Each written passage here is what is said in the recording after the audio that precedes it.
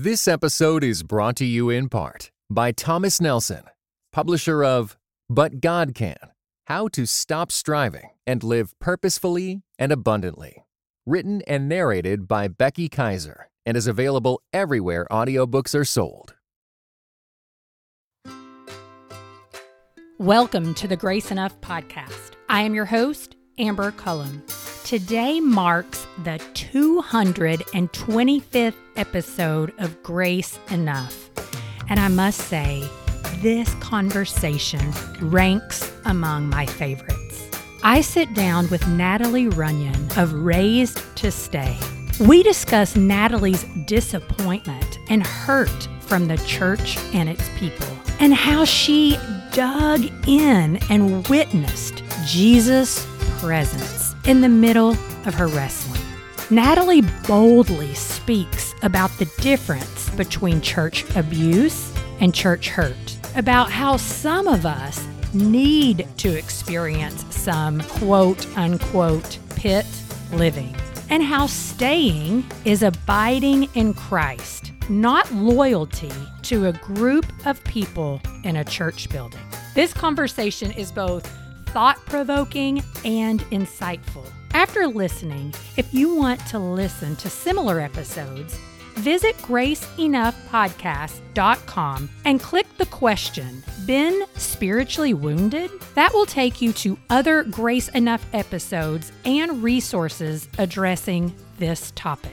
As I mentioned last week, I have revamped the website, including 6 easy-to-listen-to categories that you have most requested. So if you're curious about which episodes to listen to next, hop over to graceenoughpodcast.com and check out those categories. Good morning, Natalie, and welcome to the Grace Enough podcast.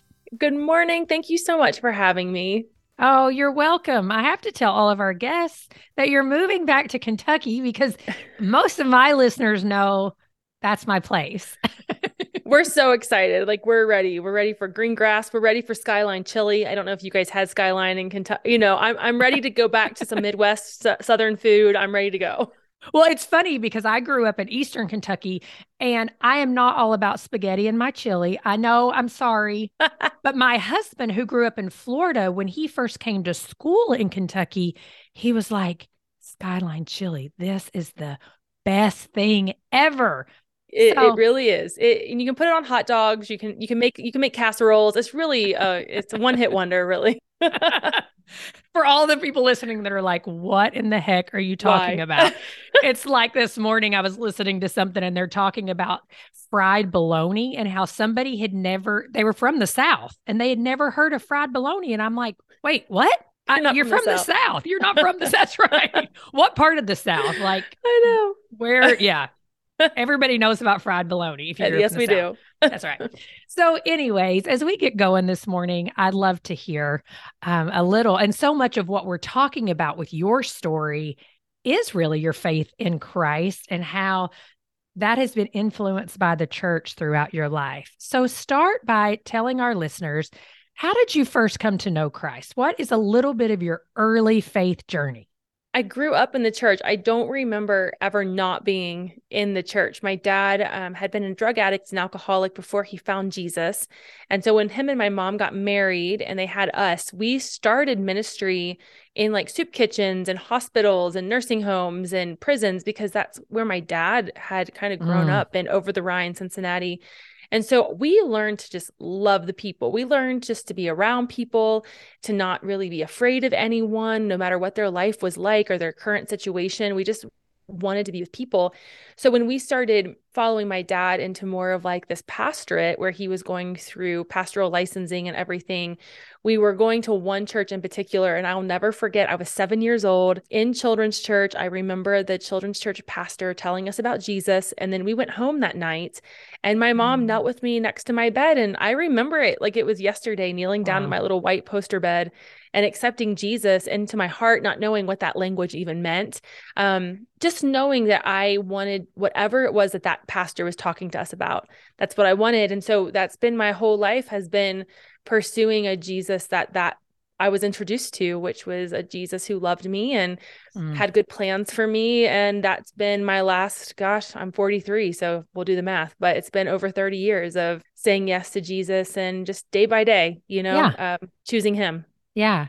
I mean, and I think it's important for listeners to know that that journey for you has not been a steady upward and to the right journey, but like all of us, sometimes it feels like we're running in circles, right? Absolutely. I think it's like, they say that healing isn't linear. I would say following Jesus isn't linear. It's Hmm. truly is all those valleys and mountains that we sing about, we talk about, we read about, of one day waking up and feeling like I've got this thing figured out, and the next day waking up and not really knowing who I am or who Jesus is and what my role in ministry is, and feeling really discouraged. So it's a both and. Yeah. Well, and then in your debut book, Raised to Stay, it is named after the Instagram account that you have. And for those who aren't listening, if you don't follow Natalie on social media, do. It's a place of encouragement. It's a place of challenge. It's a place of actually reading what she writes and then saying, "Oh wow, that's really causing me to dig a little bit deeper and think." When you started writing, really pouring your heart out on Instagram, like what was your intention with that originally? Like why did you just say, "Okay, I'm going to start doing this?" It was in a season, I was 40 years old, and I was under probably one of the most toxic leaders I have ever been in a Mm. church. And that's saying a lot considering that I have been doing this for 43 years. It was one of the most challenging seasons. My family had just moved, thousands of miles away to be on a Mm. church staff. I thought it was going to be the place I would die in. I was excited about being there, but I was under someone who was just extremely unhealthy, not the whole church, just one leader. And I found myself on a walk one day asking the Lord if I could quit. Like, I don't want to do Mm. this anymore. Like, 40 years feels like a good spiritual number to tap out of what I'm doing. I have a degree in kinesiology. I've been a gym teacher. Like, just let me go back to doing like normal work with people who don't know you, who are supposed to disappoint me and hurt me. But Oh. I'm tired of the church being the one to disappoint and hurt me. And it was on that walk. And if you've ever had kind of like this Holy Ghost, Saul to Paul encounter with the Lord, it was like he gave me this phrase in my mind, raised to stay. And Mm. I knew that I must still be connected to the vine, that John 15, abiding in Christ, for him to trust me with something that felt so special. And I ran home, Googled it. There was nothing. There was nothing called raised to stay. And I thought, you know what? If I want to quit, I bet you there's a lot of people who want to quit, because I'm watching my peers walk away. It was Mhm. kind of at the height of deconstruction Yeah. starting. And I wrote on Instagram, my personal account. I didn't even have a raised to stay account yet, but I wrote on black background with white writing, just something that I was feeling. And I put it out there and I hashtagged it raised to stay. And before I knew it, all these people were messaging me like, oh, I feel that way too. So every day I just wrote a black box with white writing on my Instagram account, one thing that I needed to say to myself to keep me from quitting. Mm. And before I knew it, we were a family. Wow. I mean, I love hearing that backstory because I haven't been following along for obviously since the beginning. It's good to hear that that's just kind of how it started. And then it does speak so much to how much that message resonates. Like I right now have plenty of people who come to my mind who think, I just want to quit.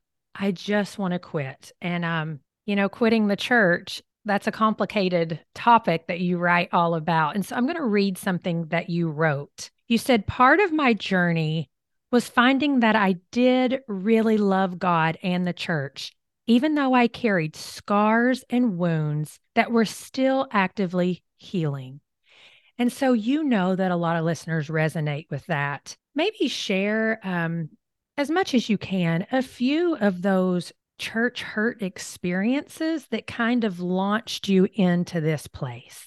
I can trace it back to being a kid and watching my family just give and give and give. We lived in a church parsonage. We Mm-hmm. didn't collect a six-figure paycheck. My dad was bivocational a lot. My mom was bivocational. We went to public school. We didn't have like fancy vacations and big houses. I mean, we rented houses my entire life. And so I saw my parents sacrifice and give, and honestly didn't really see an organization trying to protect or help Mm. in any way, shape, or form. And when I was a senior in high school, we were living in the parsonage of this church. They were our family. We had been there for many years. And one Sunday we just showed up, and just like any Sunday, there was no difference. We show up, go in, and we're told by the board, this is your last Sunday. No reason why. And we had to pack up our home and we had to drive to this horse farm where we had some friends who had an apartment over a horse barn. And they said, you can live here. And it was an hour from my high school. I'm a senior in high school. I'm a cheerleader. I'm involved.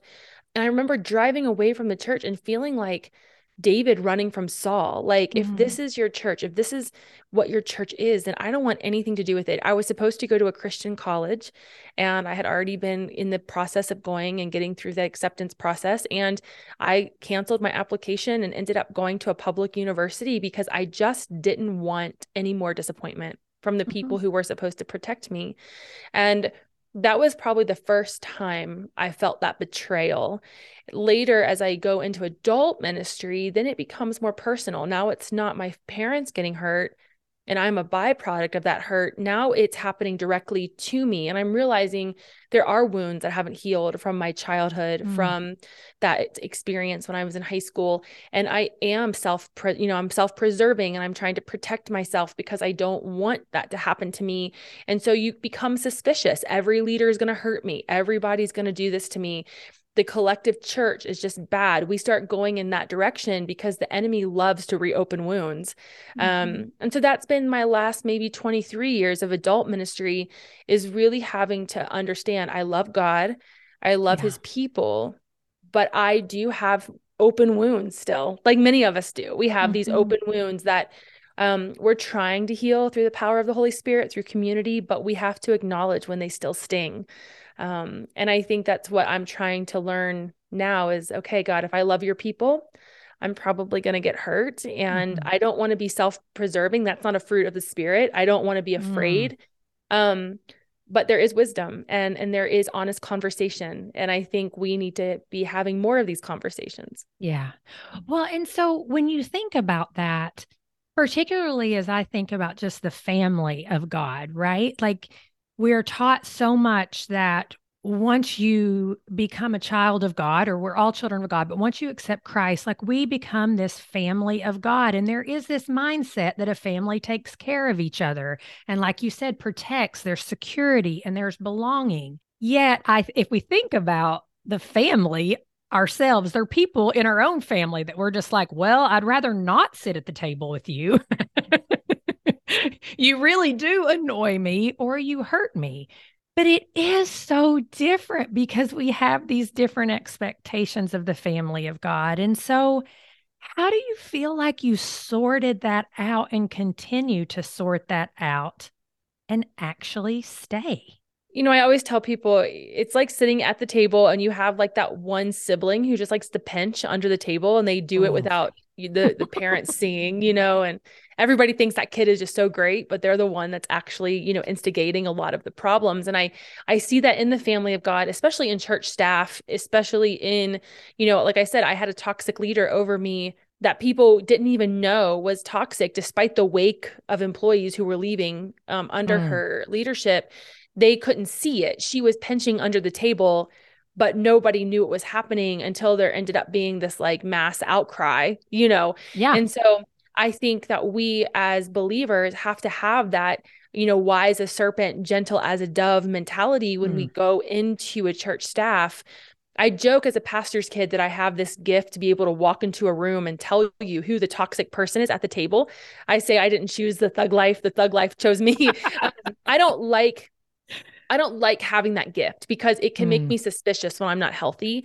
But when I'm healthy and I'm discerning, I'm glad I have that gift. Yes. So for those of us who choose to be not only on a staff, but let's just say a high-level volunteer as a congregant, we have to go in with that discernment to say, okay, if I sense something, am I operating out of an unhealed wound and I'm being suspicious? Or am I operating out of wisdom and discernment and I don't feel comfortable with this person?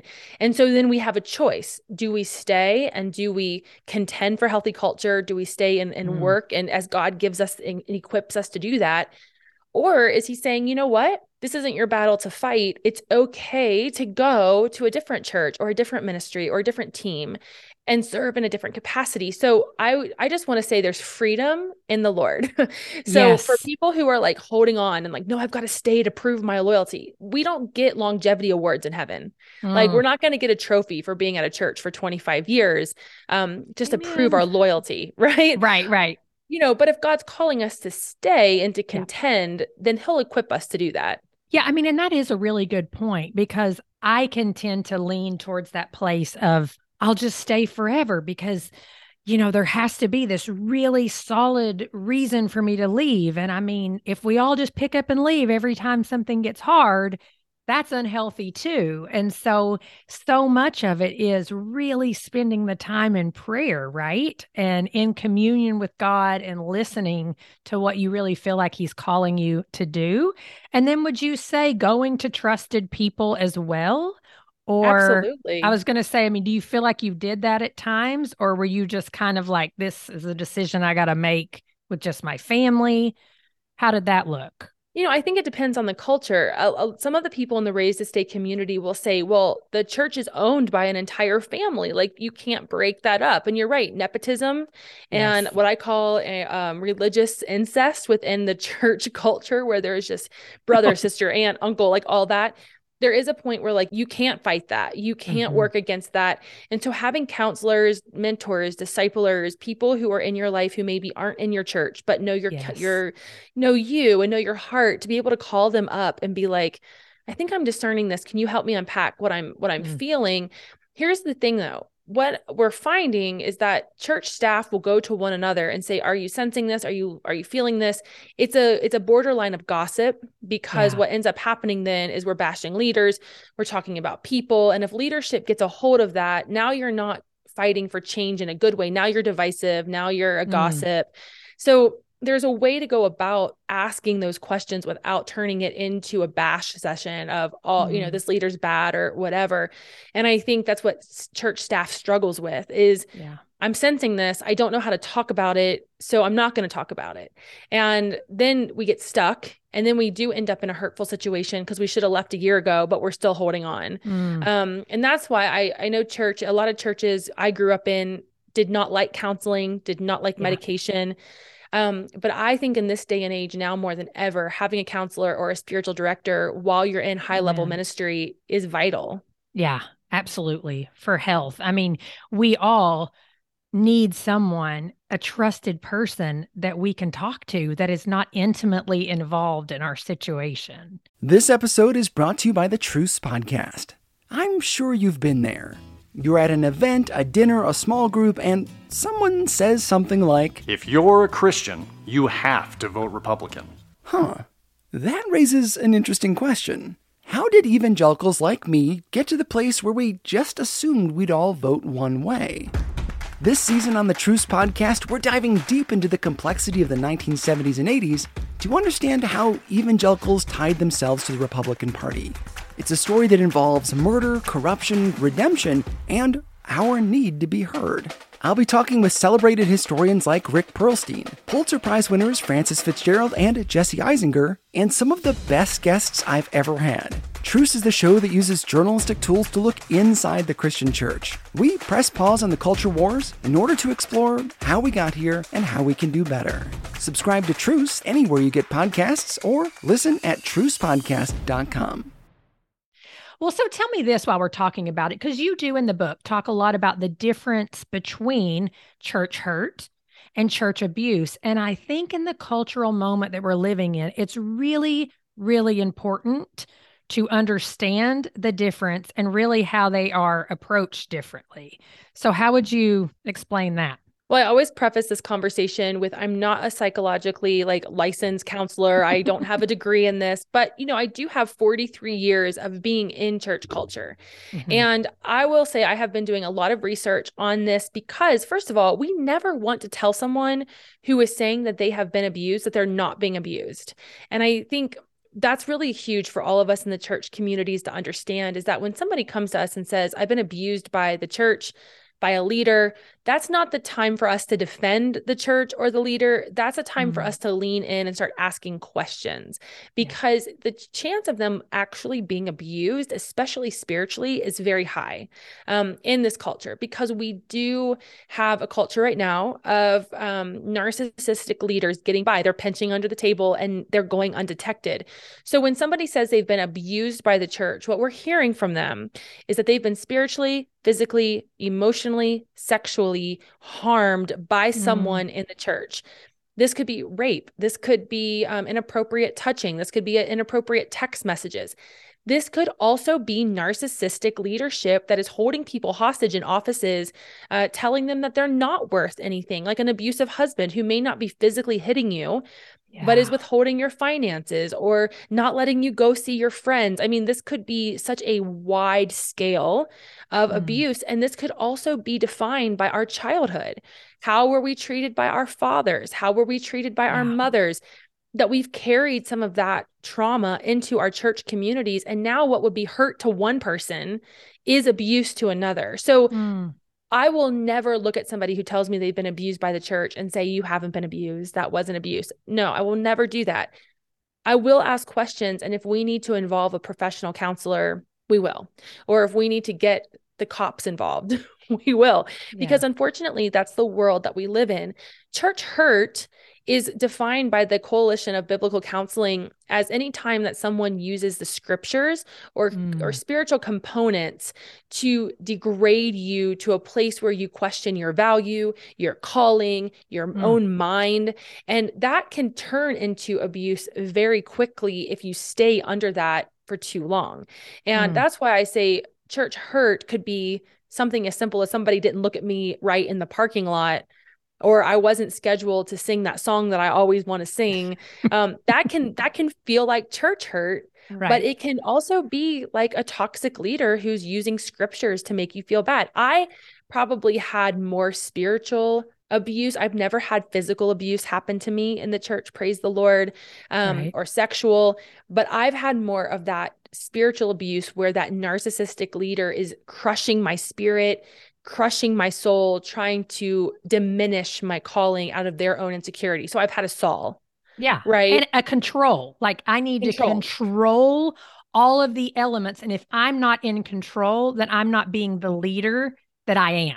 Absolutely. And we see this when an older generation comes into competition with a younger generation, and there is this narcissistic control that takes over because we're living in insecurity and we're like Saul jealous of David. And so it can be a slippery slope for this bad leader to become an abusive leader. And that's why I think it's really important that as a church, we're not becoming defensive. When someone says, I've been abused by the church, don't try to defend it. Just say, okay, tell me your story. Let's go to coffee. I want to hear what happened. Are you comfortable? Do you trust me with this? Like, if you don't, I would love to refer you to someone that I trust that I'd love for you to talk to. I think we just can't shut down the conversation because we don't want to know our faults. You know? Ooh. Yes. I so appreciate that because, we don't know everyone's experience, right? Whether they are explaining it fully and truthfully or not. Like we don't know. And like you said, the chances are they're not making it up. Exactly. And we don't know where on the scale, quote unquote, that falls, but that's not really our decision to make either. No. And, just like we wouldn't qualify someone's sin, like we're not standing at the cross, like saying, well, that was a level 5 sin and that was a level 2 sin. Like Jesus doesn't do that to us. Jesus says, come to me, all who are weary and heavy laden, I'm going to give you rest. And he says that he will cast our sins as far as the east is from the west. And so who are we to stand in front of the cross and play Jesus? It's the same with this abuse thing. I'm not here to say, well, that was a level 1 abuse, or that wasn't really abuse, that was hurt. That's not our job as the family of God. It's to rally around each other, sit with each other in this tension, and to listen and to lean in and to find out, oh, well, I can actually help with that, or I can't help with that, but I know somebody who can. So I do think we just have to be better at not being so quick to qualify people's experiences. I agree. Well, something else that you talk a lot about that I really appreciate is when you were in college And people kind of were maybe questioning if you were doing ministry or not. And I mean, like many of us, it was a time of exploration and trying to figure out what you believe. But you go into that chapter talking about how ministry is all around us. And I think as church people, we can forget that just because we're not volunteering in children's ministry or helping people park their cars or singing in the choir doesn't mean we aren't doing ministry. And so flesh that out a little bit, like your own experience and why it's so important to remember that ministry truly is in your neighborhood, in your home, at the soccer game, whatever you're involved in. Yeah, I wrote a black box that said some of us are asking for the nations, but we don't even know the name of our neighbor, right? Like we want this like big grand ministry experience. And I think growing up in the church in the 90s and the early 2000s, there was such an emphasis on being in church ministry. I wanted to be a youth pastor. Yeah. And then when everything kind of fell through for us, I end up in this public university with a Jewish roommate, with boys living on my floor. Everything I knew was completely challenged. I didn't have a lot of non-Christian friends outside of the church community. And so here I am in this public university and I'm having to pick a major that I don't even know what I want to do if I'm not in ministry. So I kind of went 5 years, because I was trying to explore it out. But what I learned is that as even a science major, being a kinesiology major, having this physical education degree, personal training, fitness, everywhere I went, there was a God component to what I did. If I was teaching people that they were beautiful just the way they were made, if I was sitting in a science class and debating Darwinism and creationism, there was always an opportunity for me to not just defend my faith, but understand why I believed what I believed. And for a lot of church kids, we aren't challenged enough to really fight for our faith. We have been surrounded by people who believe what we believe and just tell us what we want to hear. And I think it's challenging for people to be challenged. If you haven't been challenged and now all of a sudden you have deconstructionists or people who have been abused challenging that church culture, it's hard for us to really know how to defend anything without being good listeners. And so when I was in the world, I was a gym teacher for 10 years and I was out there doing sales. I mean, I did sales for a long time. I was kind of like the Dora the Explorer of ministry. Like I wanted to be a little bit of everything. I even tried to be in Hollywood, but everywhere I went, God was with me. I could not deny that I had been with Jesus. People knew I was a Christian. People knew I was different. And so that made me feel special, as hard as that was to have to debate Darwinism, as much as it was hard to sit in Hollywood and, have people come at me about my faith. It made me better because it taught me that wherever I go, ministry follows me. And when we put ourselves in boxes and say, oh, I have to be a youth pastor or worship pastor or a kids ministry leader to be in ministry, we're really limiting the Holy Spirit and actually not doing the Great Commission, which is to go out to all the earth, to the very ends of the earth, and to go and make disciples. And some of the greatest pastors that I know are principals and doctors and teachers and business people who bring Jesus into spaces where he wouldn't be otherwise. Yeah. I mean, I think about my husband who is a leader in his workplace and his job is very hard, but I mean, he loves Jesus and he cares for his staff very well. But it's an act of humility and it is definitely taking the Great Commission to the world because he works in the world. And I also think about how easy it is for us to compartmentalize, right? Our lives. Like, well, this is our Christian world, or this is our quiet time, and this is our workspace. And then we work out over here, and this is our kids' school. When God is calling us to an integrated type of living. Like if you talk about your gratitude to Jesus in front of your Christian friends, like, I'm so thankful God did this, then that should be the same words that come out of our mouth when we're talking to our neighbor and they ask us the same question. Like, yeah, God bless me with this. And I think even just practicing that opens your eyes to the fact that God is with us and at work everywhere.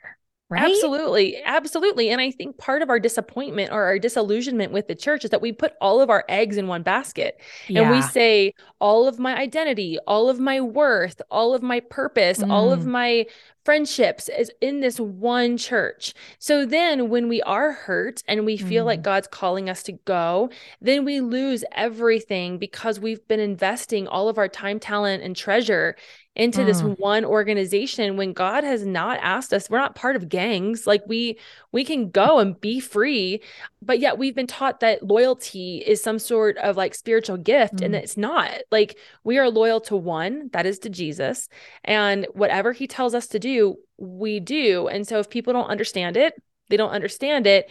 But I think a lot of us have put ourselves in a situation where our entire identity is built around the ministry that we're doing, which is why when it gets taken from us, we feel like we're having a midlife crisis. Oh, yeah. Yeah. I mean, it's true. And then that loyalty, I think we can mix that up with, yes, we're a part of the body of the Christ, but we're not talking about the little C church, right? We're talking about big C church, which is every believer in every place, in every time, forever. Absolutely. Yeah. And loyalty to people is dangerous because the minute that we become loyal to a person, then we will get hurt because that's just what's going to happen because that people will fail us. So I do see a lot of people, be in a church for 30 years, loyal to this one pastor to the point where if the pastor is abusing or is harming people, they won't see it. And so that's why it's really important that we don't overstay our welcome, which is why the word stay and raised to stay actually doesn't mean staying in a church. It's John 15. If raised to abide looked good on a t-shirt, I would call this raised to abide because I'm not telling us to stay in harmful churches. I'm telling us to abide in Christ, to stay connected to the vine where we can produce good fruit. And sometimes producing good fruit means uprooting and going to better soil. Freedom. So much freedom. Freedom.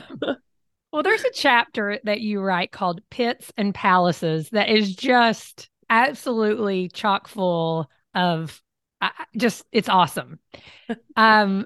If you recall that, because I know you're writing like crazy, give us a little bit of an overview of that. Like what a taste for the listener of what they will get if they read the book in general, but particularly that Pits and Palaces chapter.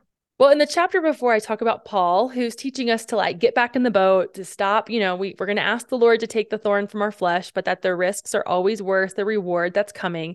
And then I transition into Joseph, and I'm talking about how if Paul is our big brother who's telling us to get back in the boat, Joseph is our little brother who flaunted what his daddy gave us a little bit too much and caused a little ruckus in the family.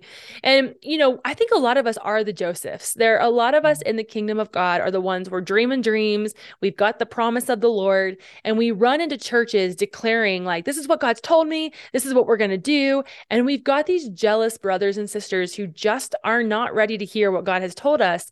And so we have the overzealous ones, we have the jealous ones. And what happens is we encounter pit pushers, like people who do not want us walking out our calling, people who are jealous of the favor that we have, and they push us into a pit. And that's where we typically quit because we find ourselves in the bottom of a pit and we never expected to be there. We were taught on social media that ministry is going to be a red carpet to record deals, book deals. We didn't expect the pit. We thought we were going to get the palace. And that entire chapter is about how to honor the pit because it teaches us how to hear from the Lord, to sit in dark spaces and to really just wrestle with why we're there, how we ended up there, and what we're going to find when we get to the palace, because there will still be temptations in the good places. There will still be challenges where we thought we had found favor. And how we respond to the pit is often going to teach us how we're going to behave in the palace. And the palace is not for entitlement. The palace is not to flaunt what we have, but to take that favor that we've been given and do good for the kingdom. And some of us just need a good pit season before the Lord's going to put us in a palace. Girl, we need to quit. That's a sermon. Hey, all done. I'm telling you, when I got to the church that I'm at here in Colorado Springs, I was hired for worship and I was excited. I thought, oh my gosh, the favor of the Lord is upon me. I am at this like church where everybody knows about the worship. I'm finally going to live my best life. All these, 20 years of doing small Bible studies and everything, it's suddenly making sense. And I get here and the first thing that happens to me is I'm pushed into a pit and I'm like, whoa. This was supposed to be the palace, right? And I'm sitting in an office and I'm alone. I'm devastated. I'm exhausted. I'm emotionally drained. And I'm asking the Lord, why would you send me out here only to push me down? Like, I feel like you bait and switched me. This is not what I signed up for. And it was in that season, journaling every day, asking to quit, asking for this pit season just to be the end of me, that the Lord began to give me vision for where I'd be going. And it wouldn't have been happening had he not brought me out here for me to have a pit season. It's not my finest hour. There were a lot of spiritual temper tantrums. I was not best behaved. I certainly kicked and screamed my way through it. But now I see what he was asking me to do and what he's asking to trust me with. And I couldn't do it without the pit. What I hear you saying, I hear you saying a lot of things, but something that really stands out to me too is just you talking about journaling. And sometimes we don't have someone right in our midst that is a really trustworthy person. Journaling is one of those things. I mean, it's like almost free counseling, right? Like you're pouring your heart out to God. So that's the first thing that I hear. And then pour your heart out to the Lord. Like Joseph is such a great example. He found himself in more than one pit. Absolutely. It wasn't like he was like, I'm a one and doneer, I fell in the pit and now everything's hunky dory. No, it was decades of pit living for him. And he kept clinging to the Lord. And so I see that in your story.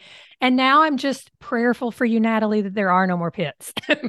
Listen, I've learned that that's not true. I know. I too have prayed You're like, the Lord, please God be done. let this cup pass from me. I think for a lot of us, like we forget that the journaling part too is for us to go back 5 years from now and see the faithfulness of God. I have those journals. I should have burned them because they're like really just a lot of bad stuff in one space. But I was going through them the other night because I couldn't sleep. And I just was in awe of the faithfulness of God that 5 years ago, where I was 5-6 years ago and where I am now is such a testament of like how faithful God is to finish what he starts in us. And had I quit, Raised to Stay wouldn't exist. And that's what I just think about how important when people say, why do you care if I quit? Like, I just want to be done. And I'm like, well, because I have FOMO, I have enough fear of missing out that I want to know what God's going to do in you. So yeah, like I kind of do want to know. So please don't quit so we can figure out why he's asking you to be in this pit. That's right. Well, and I mean, sometimes it's like redirecting people to take a rest. Resting in the Lord is one thing, quitting is another. And the temptation to quit, man, is so strong sometimes. Girl, I know. Before I resigned, I resigned from my position in January to focus fully on Raised to Stay. But every Sunday I would go to the same Starbucks before church and I would drive through that Starbucks and be like, Lord, just let me be a Starbucks barista. Like, look how nice their life is. Like they get up at 5, they're done by noon, they can go to the pool, their phone's not ringing off the hook. Like, why can't I have that life? Not that being a barista is like super easy, but I just meant like away from the crazy of ministry, Yes. Oh yeah. And I think it's okay to have those thoughts and that God's like, that's cute. Let's keep moving. Yeah, I know. Exactly. Because my husband will often say, you should start cleaning houses for a living because I love to clean. And I've said to him, yeah, well, that's all fine and dandy until I start doing it. And then that has problems too. Exactly. So I'm too much of a cynic to believe that any place is going to be problem free. Totally. Well, let's close with this. You write, I've been comforted in remembering my yes to Jesus as a child, and the reminder that I can come to him now with that same innocence, and he will hold on to me tightly in my temper tantrums, screaming fits, and silent treatments. In my weakest moments, red-faced and my heart clanging in my chest, he is constant and true like a good father. So for those of the people who are listening and they're barely hanging on, and their life right now is a lot of temper tantrums and a lot of silent treatments. They're heartbroken by the family of God. How would you encourage them in light of your ministry, Raised to Stay? Well, first of all, God is not in a hurry to our healing. Amen. He will do the work. And yes, there is work that we need to do as well, but there might be a season of rest. And as we said earlier, resting is not quitting. You know, we need to be able to take a nap and trust that our God appointed assignment is waiting for us when we wake up, and not be afraid that if we rest, we're going to miss out on something. Yes. Just like the prodigal's father wasn't rushing the prodigal home, he was anxious to see him. We can't rush each other into healing. We need to be able to take each other to coffee or to lunch or to sit in a living room in silence and wrestle together with the season, and to not be afraid of pain, to not be afraid of darkness, because there is growth happening there. It's just not as productive as we would like it to be. And so just to be patient with yourself, and as the family of God, we should be patient with each other and not forsake these conversations that are going to draw us closer to Jesus. I always say that Christians, we don't want to bear each other's burdens, but we know how to pick up an offense. And I think if we could be better at bearing one another's burdens and sitting in the pits together, rather than just rushing everybody to just be the victim and to lick our wounds, but to push each other to the healer, that's where we're going to find the true family of God, the people who will lower us through a roof, the people who will sit with us in our tomb and pray for a resurrection. That's who I see the church becoming as we have these hard and holy conversations. Goodness, Natalie, thank you so much. I mean, thank you for what you're doing. Thank you for just being someone who on the internet with all the crazy that points us towards truth and not always, it's not fluffy, you know? And so I just appreciate you so much. Oh gosh, thank you for having me and trusting me with your people. I'm honored to be part of this. I am grateful for Natalie's voice and her writing. If you purchase Raised to Stay through the link in the show notes, I receive a small payout at no cost to you. And remember to visit graceenoughpodcast.com to explore the 6 podcast categories I've listed. Those serve as a guide for previous episodes you may have missed, or to make sharing episodes with your friends easy. Thank you for listening to the Grace Enough Podcast. Tune in next time.